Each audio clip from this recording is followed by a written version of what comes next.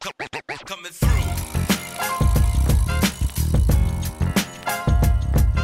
Welcome to the Educate US podcast with your host, Nick Saveri, Dr. Stacy Schultz, and Dr. Patrice Fenton. Three former teachers and administrators talking about a wide range of topics happening in education. Time to educate us. Thank you, of course, for listening to the Educate US Show podcast. Emailers are always welcome. TheEducateUSShow@gmail.com. Once again, TheEducateUSShow@gmail.com. As we always talk about between these episodes, the three of us hear from friends and colleagues constantly about what people appreciate. Always welcome, but ratings are obviously helpful too, specifically on Apple Podcasts. Simply give us a 5-star review. Add some text as well. The stars are great, but definitely add some words. If you've taken enough time to text us, go ahead, just throw that right over to Apple Podcasts as well, and that will be appreciated. So this conversation today is an interesting one. They're all interesting, obviously, but this one is sort of a crossover because, previously I was on Can We Please Talk? We talked to Mike and I were talking to a guest, Bill McGinley, who was a Republican strategist, had previously been with the Trump White House. And in the midst of the conversation, as we get ready to close, a couple of different topics come up. And one in particular just set off I don't necessarily think it's a red flag, but my education ears are always up. That sort of kind of comes with the job, I guess.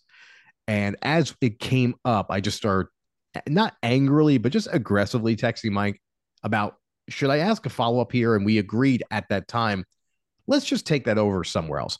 That somewhere else is here. Listeners, I don't know if you've ever been in a situation where you're either with a significant other or with a parent and something really tense gets brought up, and what you understood immediately, either through eye contact or someone just angrily whispers to you, we'll talk about this later. That is exactly what I was experiencing when I heard this comment about education, the field that you're all as listeners passionate about, that my colleagues and I are passionate about talking about with you all the time, yes, but every week as well. And with that in mind, here's the clip I'm speaking to. Economics, I think, is going to be critical because that is really the kitchen table issue, that and education of the kids. When we see the test scores continue to go down, when they see some of the programs in the schools that aren't teaching them the skills they need, not only to compete against each other in the United States, but for the United States to be competitive internationally. By giving our children the tools they need to compete. Educating the kids, teaching them how to think, not what to think, and giving them the tools to succeed. It doesn't matter who you are, school choice. Let's get all of these kids in the underprivileged areas, get them into good schools and give them the future that they deserve as Americans. So there's a lot to unpack there. For anyone who's had an opinion on education, ever been in the education space, there's a lot to take in there from what Bill said. And as I heard all that, I wanted to bring it to my friends and co-hosts today.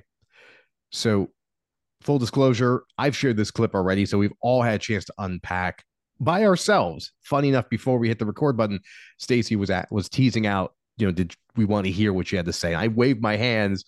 If you're watching, you're seeing me. If you're listening, you're, maybe hearing my polo rustle a little bit. To not hear it, I wanted to hear it like you all in a moment. Patrice, I'm going to go to you first. There's no other way to say it. There's a bunch of buzzworthy things, talking points that came up. But as you heard it, just take me through sort of like just the way your brain sort of processes it from like the sensory of hearing it to cognitively and experientially, everything you've done in behalf of children in the education space. What came up for you as you heard that? What came up for me? What a question, Nick. Well, one, it was just, I could sense. So I've been doing a lot of work on being present in my body and just seeing how, what it feels like to actually be in tune and in touch with my senses as I'm in different sorts of experiences. So as I was listening, my first listen, and even actually all of the listens that I've taken at this point, I'm like, this person has no clue. This is the first thing that comes up for me. It's like a string to me of buzzwords that the person's been fed to then say, to kind of speak to these things in broad strokes, without any real deep meaning or understanding of what they're actually saying. So that's like kind of broadly how I took in the quote. You know, in education, oftentimes we talk about giving feedback, and my friends and I joke about the feedback sandwich, where you have to like say something positive and then something critical and then something not, you know, something positive at the end. So I can start with something positive. There is a piece about teaching young people how to think, not what to think. So that was great. Yes, they need support in developing what I would say more aptly critical thinking skills, right? How to think critically about the world around them. Great. I'm with him there. Pretty much everything else was just like, what is he saying? This idea about competition, and then of course test scores, right? So those two things really stood out to me. It's something like test scores steadily declining, and then this need to be competitive both within schools here domestically and then internationally. And I get the idea in a general sense about being competitive. But we all know, at least I'm sure our listeners agree, education is not about competition. And so to even frame the concept or the conversation in that way is dangerous to me at best. And it just makes me wonder how the folks who are charged with making these sorts of high-level political decisions are really thinking about what is really happening in our schools. And this idea of the other buzzword, school choice, which again, broadly, yeah, sure, we want to give kids, young people, parents, families, caregivers choices. But we all know that this is typically a buzzword for something else. So this idea of underprivileged students, get them into good schools, as if the schools that they have at their disposal aren't already good and likely just under-resourced and overworked and all the other things that we've talked about on this show. So there was just a lot of assumptions and lack of understanding, lack of context, broad stroke, buzzword, what the hell is he really saying sort of moments in that one tiny little clip. I have so many more thoughts, but I'm so curious now to hear Stacey after we kind of prepped. So Stacey, I'd love to hear your thoughts. Yeah, I think, Patrice, when you were saying it was just a barrage of buzzwords, right? And what I thought when I first finished the clip was like, well, he really didn't say anything. Like these are things and words we hear all the time with lots of undertone of meaning. So I said, well, what is he really saying then? Right? It's like a lot of times we're like, people, it's not what they say, it's actually what they're not saying. And so as a Republican strategist, I started to look underneath the hood. I started to think, well, what are Republican candidates saying about education? And some of the things that were really coming up, and, for example, former South Carolina Governor Nikki Haley was talking about getting back to basics in education. And she was discussing how it's really important that we are not educating our students, particularly around race and sexuality, that our kids are too young for that, right? And she had a really outrageous example of like a 5-year-old being in class in critical race theory, this kind of repetitive mantras that we're hearing from the Republican Party that really aren't true, right? And really fanning more and more of these culture wars. And a lot of what we've talked about too with Moms of Liberty, right? Like give parents the choice and let parents have the final say. And something that really struck me is like, yeah, parents do have the final say actually in a lot of ways, right? But should they be having the final say over curriculum, right? There's so many points in time when I walk into the doctor's office with my children, and if the doctor says X, Y, and Z, yeah, I might have questions and I have the final say to what I might do with my child, but I'm not a medical expert. So I'm going to defer to their expertise in some ways, right, to help make that decision. And so these conversations about education are interesting to me because they're really seemingly connected more to the surveys of what people are saying is important to them or what they're worried about, and just sort of fanning a fire instead of saying, hey, why don't we take a minute to unpack this and really talk about what this could look like? Because, at the base of what he was saying around, yeah, we need to shift our education system. Yep, I agree. We need to shift our education system. We need to work on helping students think like how to think. You pointed out this quote, and not what to think. Yeah, we need to be doing more of that. So how is the Republican Party helping voters do that? In a lot of these mantra and any politician really, right? They're just like, let's get on the bandwagon of the buzzword that gets people most riled up. And that was really what was striking me. There's a whole other element too that is coming from the Republican Party right now, which is a repeat of history, right? Let's dismantle the Department of Education. And it's always been sort of an empty threat because it's been threatened before and nothing has been done. And really, what are the areas of the Department of Education and what are they working over or overseeing? The four big areas, IDEA, student loans, which we know student debt forgiveness has been a hot topic in the news, and how you have to ask yourself, why are Republicans so against that? And actually, I want to pause. I did some deeper diving and personally just reflecting on why would Republicans be so against this? And then it struck me, oh, I have some ideas. What do you all think?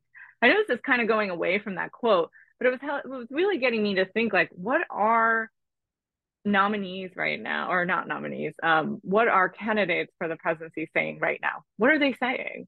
And that was really getting my mind going. So from your all point of view, why do you think Republicans are so against relieving student debt?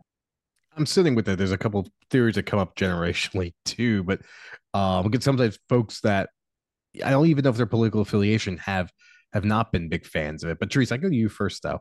If you want to start, just what was sitting with you with that question about support or not supporting student loan relief. It's a really, really great question. I also have like just kind of, I think there is like a generational thing. I think when you think about who is most indebted in this country and how there's just in general a lack of like care overall about those who are sort of struggling financially. And this is a country where, it's very much a country of the haves and the have-nots, and the haves tend to not really care about the have-nots. And so to me, it follows that policy would basically follow suit, right? So why would you take out a loan if you can't afford to pay it back? That's on you, right? I either didn't have to take out a loan, or if I did, I'm going to get into a well-paying position to support me to pay it back. Why can't you do the same thing? Bootstrap yourself after all, right? So I think there's this overall ideology about how we show care, especially when it comes to economic or financial matters. There's just a total lack of empathy, I think, in general in this country when it comes to that. And you could tie in, I think you obviously, just because it's America, so you could tie in race. And I think there are statistics that show, right, that basically melanated people in this country are the ones who are suffering most when it comes to student loan debt. And that is true. I obviously, as a melanated woman, I could never take away from that. I also think that it comes down to what I said initially, which is just that this country has never really cared about those who are living in poverty, those who are struggling financially, economically. It's just not, this is not a place that cares about that. So I feel like that drives a lot of the thinking, and whether or not people are in these positions of power care enough to support those who are struggling. I don't think it even crosses their mind, to be quite honest. Do you own or rent your home? Sure you do. And I bet it can be hard work. You know what's easy? Bundling policies with Geico. Geico makes it easy to bundle your homeowner's or renter's insurance along with your auto policy. It's a good thing, too, because you already have so much to do around your home. Go to geico.com, get a quote, and see how much you could save. It's Geico easy. Visit geico.com today. That's geico.com. Yeah, I led off with the first person, like the thought that comes up for me often is when there's pushback about student loan debt relief. It often is prefaced in the idea of, well, for me, I had to work hard to pay it off. It's a lot of, I went to school and walked up the hill forwards and backwards kind of stuff, right? Which, funny story about this. I remember years ago when I first started at the organization that we all work with, right? I remember getting pushback about instructional technology from a teacher that said something about, well, why do we need all this technology? Like it's wasteful. Why it's not worth using. I asked her, are you a fan of the microwave? And she paused and she was like, well, what does it have to do with that? I'm like, well, I mean, innovation happens in all spaces. So, when the microwave was introduced, was that your same thought? Do you have a working microwave at home? Do you not use a washing machine or a dryer for that matter? Why do we parse what we want to see innovation in versus where we don't? So I often think of not necessarily that story, but this idea of, well, why, if a new path can be created, why not? Fundamentally, it always seemed to me that if we forgive student loan debt relief, as a country, we struggle with saving. So what essentially becomes that money that people get back becomes disposable income, which becomes taxable income, actually.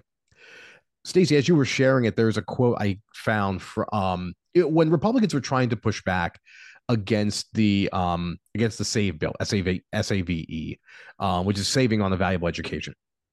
And they come from the White House. There was a quote from the Republican Senator Bill Cassidy out of Louisiana, who was quoted saying, once again, Biden's newest student loan scheme only shifts the burden from those who chose to take out loans to those who decide not to go to college, paid their way, or already responsibly paid off their loans. So similar to what we talked about in that clip, this idea of just carefully choosing your words, the idea of shifting the burden. I'm never a fan of the, like, let's deconstruct, my paycheck game, because you'll hear this all the time. Well, why do we pay for this? And, do that, pay for that. My father and I go back and forth on this all the time. And to just bring this home for a minute. And I've done this with most people too. And the reality is that if we're really going to get into this game about parsing out where your tax dollars go to, I will always bring up our military budget. Makes up about, I think, 15 to 13% of our gross domestic product. And it's supposed to be in order to qualify for NATO. You're looking at money in the billions. For what? And I honestly, truthfully, when I say that, weapons? Like, so I don't like to play that game because I can spend all day doing this. We can cut up, where our money goes as a country. We're an obscenely wealthy nation, just measured by our GDP. So if you really want to discuss, why some money goes in some places and some goes other, let's go into it. And ultimately, you're going to find that what Patrice said a moment ago is absolutely correct. Our values are expressed by where we spend our money. So I'm always confused by that. As far as Republicans not wanting it, I'm trying to be not necessarily naive, but I'm trying to sort of, look into the ether as to, well, what could it be? Is it truly a matter of racism and classism? Is that like the most direct answer? The answer is yes. Where else would this come from? This idea of like, well, we're pushing that burden onto others because Republicans will pull this ahead with tax savings, for companies. We hear this all the time, like Amazon, Microsoft, Apple, all these companies, when you look into it, their business expenses basically write off any taxes, most taxes that they would pay, right? So ultimately that burden comes down to us, for those in another class, because, against salaried employees, and I feel like this became an economics conversation, but I always nerd out about this stuff, so I'm here. But when we talk about taxation in this country, it always comes down to your paycheck. those who actually have a salary, or even if you are an I-9 employee, taxes will come out of there. Where it doesn't come out is for those who are able to allegedly argue that they're pouring their money back into the economy in the form of capital expenses. As always, the capital gains tax, which is against dividends of stock wealth, or like what you get in stocks, lower than it is for paychecks, noticeably lower. Not necessarily the case when Reagan was president, shockingly. But it's just continued to have that gap ever since. Anyway, this is a huge deviation to that question, though. But I think it does come down to, I think we are comfortable with keeping an underclass in this country, and student loans are a way of doing so. And it's always strange to me what Republicans will find valuable, that they want to keep the money, money in place, because typically they're a party of giving money back to the citizens. That's always been their argument. They always accuse Democrats of wanting to spend money against the government, whereas they want to give money back to the people in the form of tax breaks. In this case, we're just simply saying, well, let's just end student loans like today. And that money goes back to consumers, and inevitably they're going to spend it back into the economy.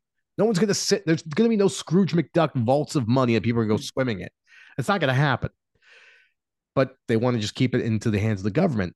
It's the one and rare reason where Republicans seem to come from. So, to the best of my ability, it's my theory as to why that is. But Stacey, you've been sitting with that. What came back for you, though, as far as other reasons?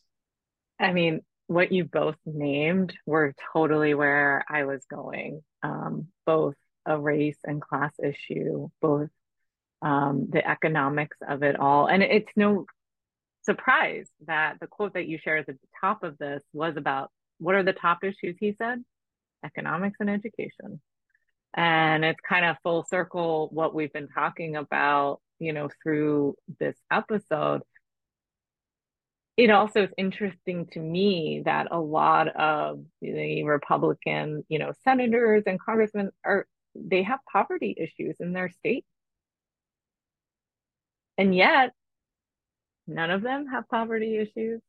I shouldn't say none. I don't know if the none is accurate, but many of them do not. And it's interesting to me, the waving of the flag of, well, this is federal overreach. Everything that might actually help and support eradicating in some way some of these issues is federal overreach.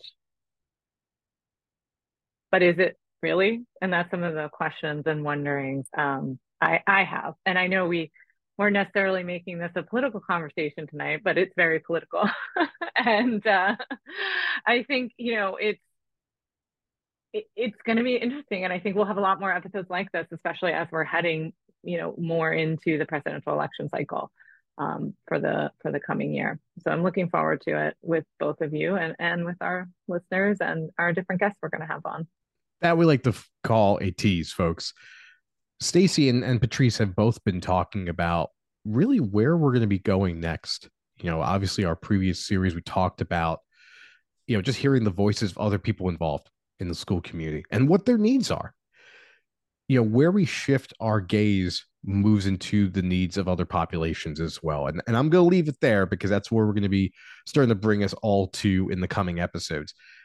But this is also an example of where the show also likes to be as well, where any of us, just hear something that sort of perks our ears and we have one of those moments of, am I crazy or ... Now, personally and professionally, Stacey and Patrice and I do this often in in other matters as members of the organization that we're in. But in this particular case, this felt like just a good way to unpack, which I would offer to anyone. But I will make this also a teachable moment too. So one of the things, good listeners, that you all have been catching in some form or another is a really helpful protocol that any of you can use at home. So we talked about, listening. We talked about, here is something that we're just taking and processing. I don't know if you all caught it, but I'm going to bring this back up. The way Patrice and Stacey both talked about this, better than I did, actually. This idea of hearing something multiple times, not placing judgment yet, but then going through a process of what was actually said, what can we potentially infer from it, what do we start to wonder about it, and ultimately what opportunities emerge. That's essentially the walkthrough that we did. And I would offer anyone, if you're in a school environment or in any professional environment, when you're trying to take in information before the rush to conclusions, which we often do as a society, just listen to it a couple of times. Just let it marinate and just take it for what it is. We'll also notice, too, that Stacey and Patrice both brought up something that Bill had mentioned that just in isolation is an interesting concept, this idea of focusing on how we learn versus what we learn. I will, of course, be the cynic here and bring up the fact that I'm only hearing this conversation now from conservatives because for so long, in the form of American history textbooks and many other things in curriculum, we were okay with that, of teaching people what to know. But now suddenly, post 2020, and I'll just let you all interpret that however you want to interpret that. Now we're starting to get more concerned. I'm using we. Who am I kidding here? Conservatives are now more interested in, what it is that people are learning. So I'll simply leave it there. As Stacey teased out, more for future episodes. Folks, again, the educateusshow@gmail.com. Get your word out there. We want to bring on the show, as we've been sometimes doing with some of our friends, that we've been reading their texts with their permission on this program. On behalf of my colleagues, Dr. Patrice Fenton, Dr. Stacey Schultz, I'm Nick Saveri. Thank you again for listening.